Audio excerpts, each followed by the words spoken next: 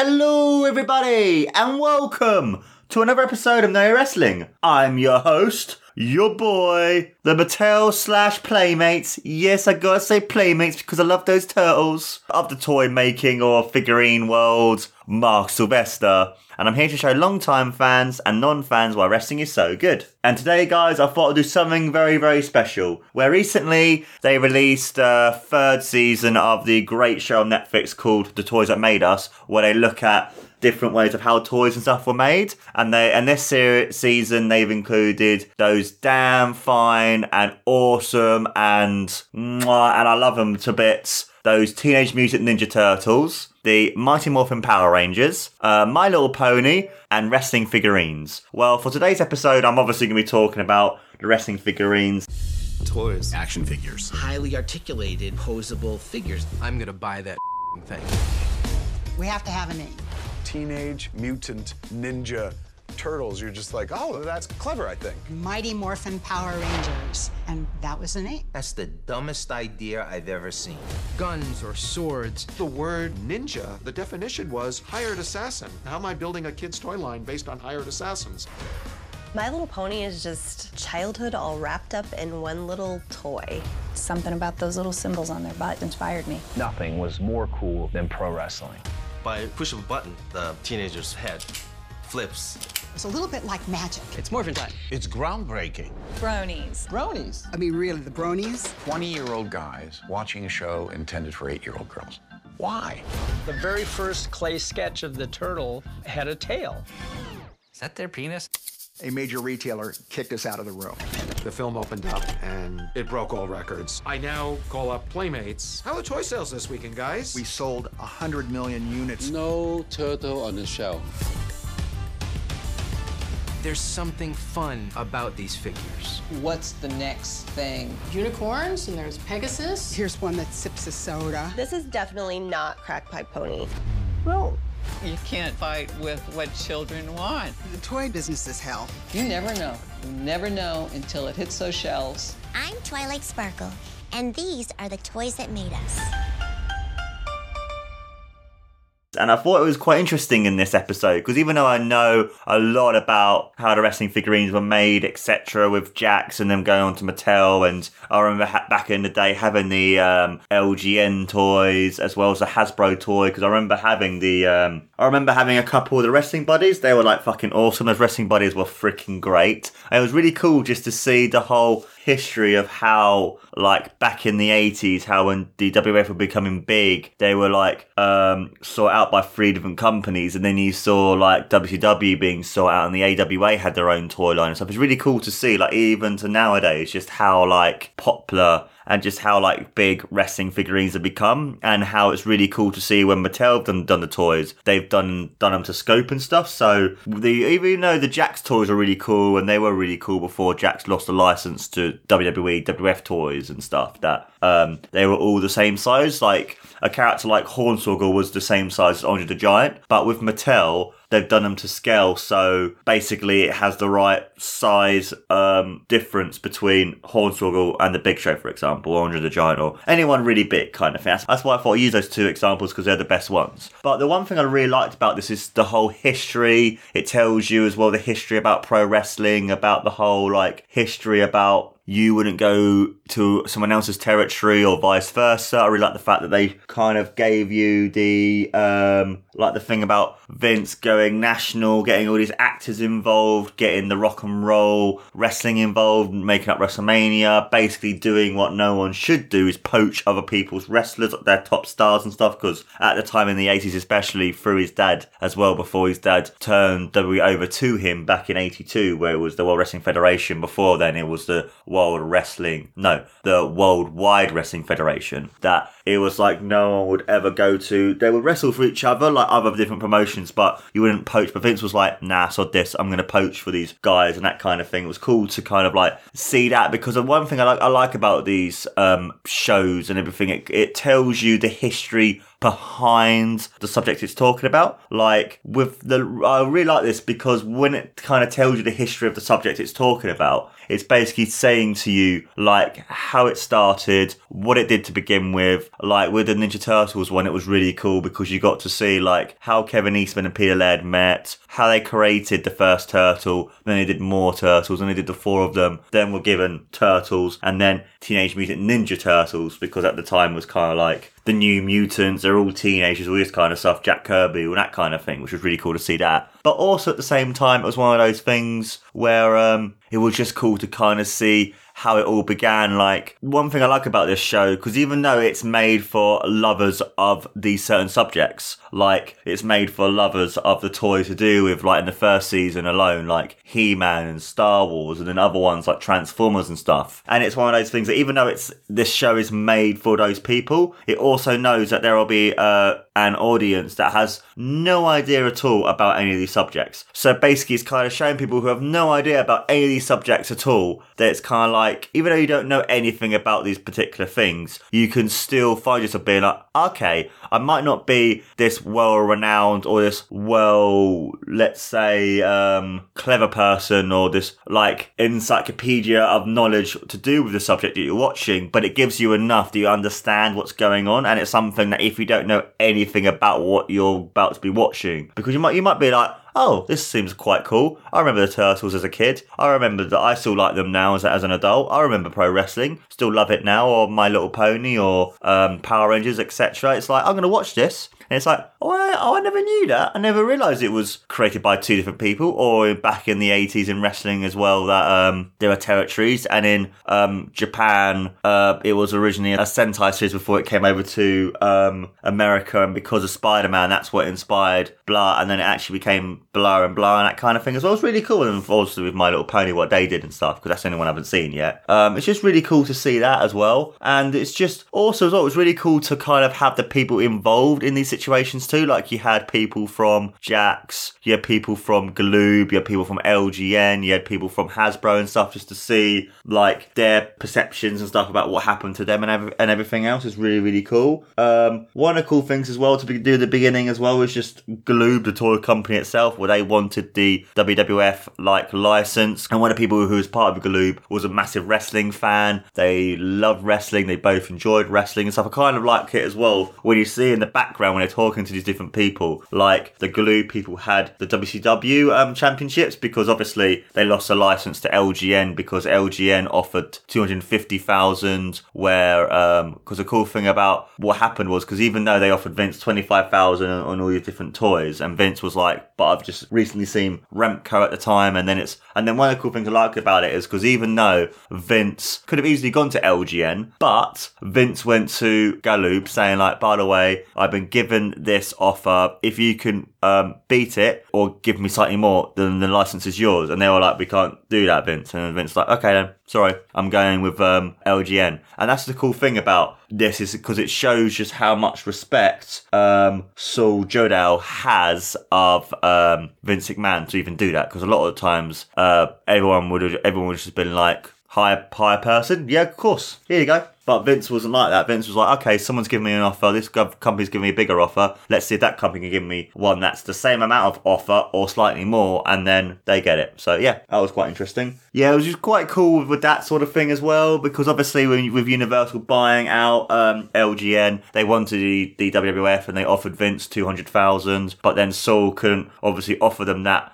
set amount, and he only could offer them 75,000. And it was just really, really interesting to kind of see the sort of like the respect that Vince had of Galoob to even ring them up and being like, oh, by the way, LGN have offered me 200,000. If you can either match or beat that, then you get the license as well. And it's quite cool. So obviously, because Galoob couldn't offer it and only offered him 75,000, Vince went with LGN. And then in 1984, LGN created the wrestling figures. Basically, they were quite different compared to most wrestling figures at the time, where the figure, one of the main things it had to look like the wrestler. because you couldn't really just release a generic figurine, because obviously you're selling them based on the wrestlers. It has to look like the star as well. It couldn't just be like, oh, generic wrestler number 1 or generic wrestler number 2 or generic wrestler number 50,000, you know. They had to look like the stars. They were 8 inches because they had to rush making them, so they were like, showing them as like, oh, I really like that. And the company were like, fuck, what we're going to do? We need to release these.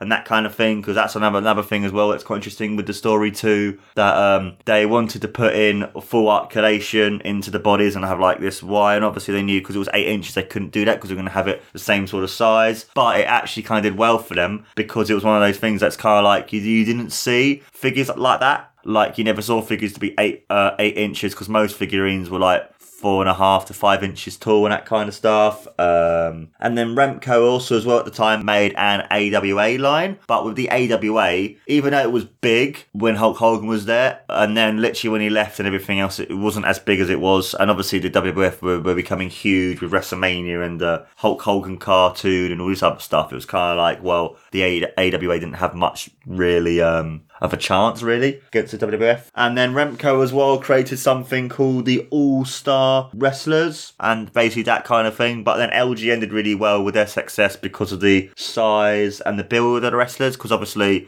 it was marketed as, you won't see any toys like this. This toy is 8 inches tall, and the build is really big as well because it looks like the wrestler and that kind of stuff as well. It was really, really cool. And then over the next 3 years, LGN made more sets. There was a TV show, Hulk Hogan's Rock and Wrestling, which was the cartoon, which I remember watching as a kid. That was a great show back in the day. That helped them sell a lot of toys. And also they were fully articulated as well, because obviously being quite big, they're able to, like, throughout the several years, kind of like add more to it and that kind of thing as well. And then in 1987, Entertech Toys put LGN under hot water because they look like guns. And because they look like guns, LGN was sued because people would use the guns to cause bank robberies. Basically, because of the Entertech Toys, LGN lost a lot of business, which then Universal closed them down in 1989. But then in 1990, LGN were bought out by Acclaim, who went on to go out of business themselves about 10 years ago. And they made a load of different games, mostly all shovelware and like kind of like mediocre kind of games. Stuff like they made the WF games on the N64 before it went to THQ. They made ECW games on that console. They made a load of WF games on the SNES. They made a few really good games like Turok, but they just didn't make that many great games and that kind of thing. And then in 1990, the WWF made a great deal with Hasbro, and Hasbro went back to making the 4.5 inches toys, and basically they had different sort of like poses and things they would do based on that wrestler's specific signature moves. Basically what this means is it's one of those things where with the wrestler doing certain things, like if it was the Ultimate Warrior, they would do obviously the Gorilla Press, Hulk Hogan body slam and that kind of thing. So it's kind of like that. And also as well, by Hasbro doing it, Hasbro were and still are a massive toy company. They created stuff like Transformers. They bought out Kenner, who did stuff like Star Wars and Mask, which is fucking awesome. I hope they do an episode based on Mask, and Mask is amazing. They've also done stuff like My Little Pony, I believe, and Hasbro are one of the most iconic and probably famous toy company ever. And then over the next years for Hasbro, they created rings. I remember they created belts. I remember having a belt myself as a kid, the old Wind Eagle. Oh, I love the Wind Eagle. That was such a cool belt. Like, it's the best belt ever made. They also had larger talking toys where you could press a button and it would come out with the wrestler's voice. It wasn't really well done at the time because obviously technology wasn't as good as it is now, but it's cool to have Hulk Hogan's voice go like, "What you gonna do, brother?" and that kind of thing. Or, "Now let me tell you something, Mean Gene." Or, "What you gonna do when Hulkamania runs wild on you?" And they also had the amazing Wrestling Buddies. I love those toys. They were so cool. It was literally like this, the Wrestling Buddies are something you could, in a sense, wrestle with or wrestle against. But it was also a pillow. So it's kind of like you had many different stars based on it. You had Hulk Hogan, The Undertaker, Ultimate Warrior, Randy Savage, Ted DiBiase, etc. You had all these different people based on it and stuff. And it was really, really cool. But then they had the introduction of Ted Turner. And it was really interesting as well to kind of show the whole thing of Ted Turner, because obviously Ted Turner bought WCW. Galoob then made a lot of toys for the WCW line and that kind of thing. Galoob had to also rush them out, and because of Toys R Us, they only sold the WWF toys because they wouldn't touch WCW, because obviously WWF at the time was the biggest thing. Basically, because Robbie, who was one of the main people for Galoob, was known as the Jewish Lightning, basically the reason he was called is because he would do anything for a sale. Like, he would dress up, he would do anything just to make sure he was able to sell the toys. And also as well, WCW toy line was dumped. And also as well, back in around 93, 94-ish, maybe 95-ish, Hasbro dumped the WWF toy line because it wasn't making much money on her, kind of like, you know, what's the kind of point? And also as well, Galoob were bought out by a new company. They got rid of Galoob himself, Robbie, Ansel, and they also dumped the WCW line, but then they created their own new company known as the Original Toy Makers from San Francisco, and they took the WCW license back on, and they created all these different toys and all this different stuff for WCW. And they also as well spent time with the wrestlers, so they're able to kind of make the wrestlers feel and look and kind of like act like the wrestlers should do. And then back in about 96, the WWF make a deal with Jakks Pacific to make up toys for the WWF as well. And that was kind of cool because obviously at the time the toys weren't that great because they were literally just sent out and they were pretty bad. But they ended up being fixed, and they was really cool as well because Jakks Pacific uses really cool technology, because at the time in the later 90s, technology was becoming be all and end all with that kind of, with basically a lot of different toy making and that kind of thing. And they use a really cool thing called roto scanning. And what they would do is they would basically take a scan of the Pacific wrestler, and they would kind of use it on a computer to make the mold of it on the computer, because then that way it saves them having to make up all this different stuff and that kind of thing too. It's really cool to see that. Basically, it was really interesting to kind of see that as well. And then in 98, a company called Toy Biz outbid the Original Toy Makers from San Francisco of the license for WCW, because obviously they didn't have enough money to go against Toy Biz. But then the Toy Makers from San Francisco then ended up making toys for ECW, which was still as popular as the WCW toys was. That was really cool to see. And then in 2001, WCW and ECW were bought out by the WWF. With these buyouts of the company, also as well with AOL buying out Time Warner and then them not showing wrestling anymore, which then meant basically Vince McMahon got WCW for such a cheap bargain at only $4 million. Like, the fact that he got WCW at $4 million is fucking crazy. So basically what happened was Toy Biz and the Original Toy Makers of San Francisco couldn't make toys anymore for either company. But then in 2002, the WWF becomes WWE. Also as well, with kind of going back to the WWF buying out ECW and WCW, with that Jakks Pacific was able to create figurines / toys / whatever based on any promotion or any wrestler throughout the history of wrestling that basically what was owned by the WWF, WWE. WWE sues Jakks Pacific in a few years later on. Basically it sells in a relationship. They kind of feel like Jakks isn't doing enough for the WWE and that kind of thing, but then Jakks Pacific loses the WWE license, and then Mattel takes on the WWE line. And one of the cool things about the toys that Mattel make, unlike Jakks Pacific, like I said earlier, is the fact that with the Jakks Pacific toys, they were all the same size, all the same sort of like, doesn't matter, wrestler A and B, even though wrestler A might be 5'4" and wrestler B might be like 7'2", for example, they'll be the same size. Where with Mattel, they would be all to scale, they would be all to the right size of what the wrestler should be. So if you wanted to buy a wrestler that was 5 foot compared to a wrestler that was 6'10", for example, they would be different sizes. And also as well, by being part of Mattel and Mattel making the toys, it meant that there were more toys being made, they were in better condition. Mattel is a far more bigger and well-known name than Jakks Pacific, but the reason why Jakks Pacific toys did so well is because the WWF were so popular back in the late 90s because of the Attitude Era and Steve Austin, etc., and that kind of stuff. But also at the same time, Mattel were also able to incorporate things from their different toy lines. Like you can have,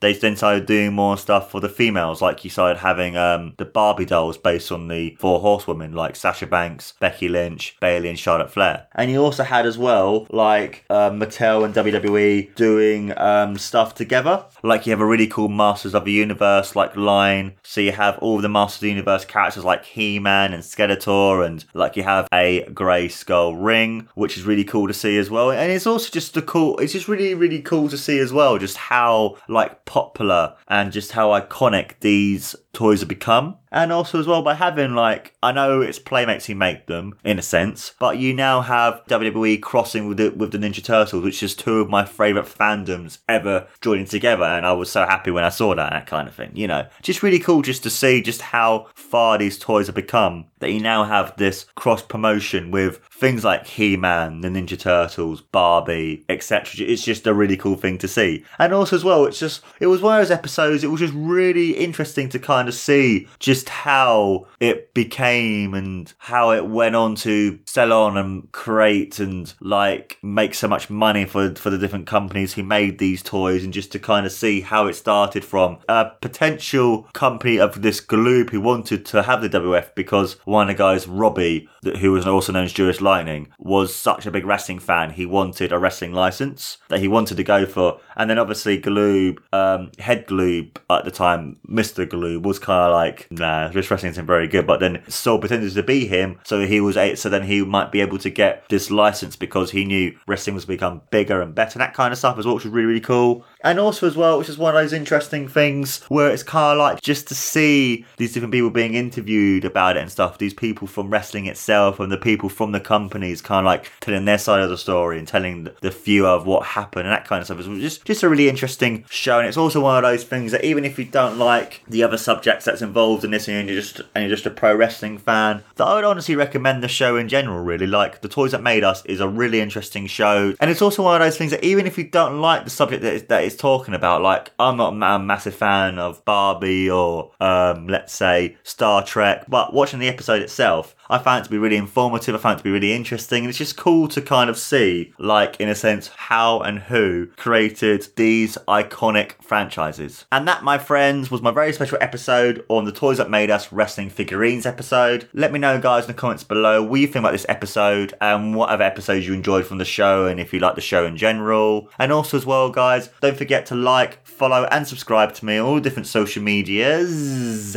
such as iTunes, Podbean, SoundCloud, Stitcher, Facebook, Instagram, and the Twitters. And also as well, guys, don't forget to subscribe to the amazing channel that Tony does called How Do Game. And that was No Wrestling, guys. I've been your amazing host, as always, the Mattel and Playmates of the professional wrestling world, Mark Sylvester. And don't forget to take care and always remember, what you gonna do when the toys that made us run wild on you? What you gonna do? You gotta love new WWF figures with real wrestling action. Jake the Snake Roberts versus the $1 Million Man, Ted DiBiase. Yeah. DiBiase lands a $1 million punch. Match Hulk Hogan against the Macho King Randy Savage. Ooh, yeah, my almost master finish Hogan guaranteed. Hogan slams him again. Match Andre the Giant against the Ultimate Warrior. Andre will squash the Ultimate Maniac. WWF figures so close to the real thing, it's like being in the ring.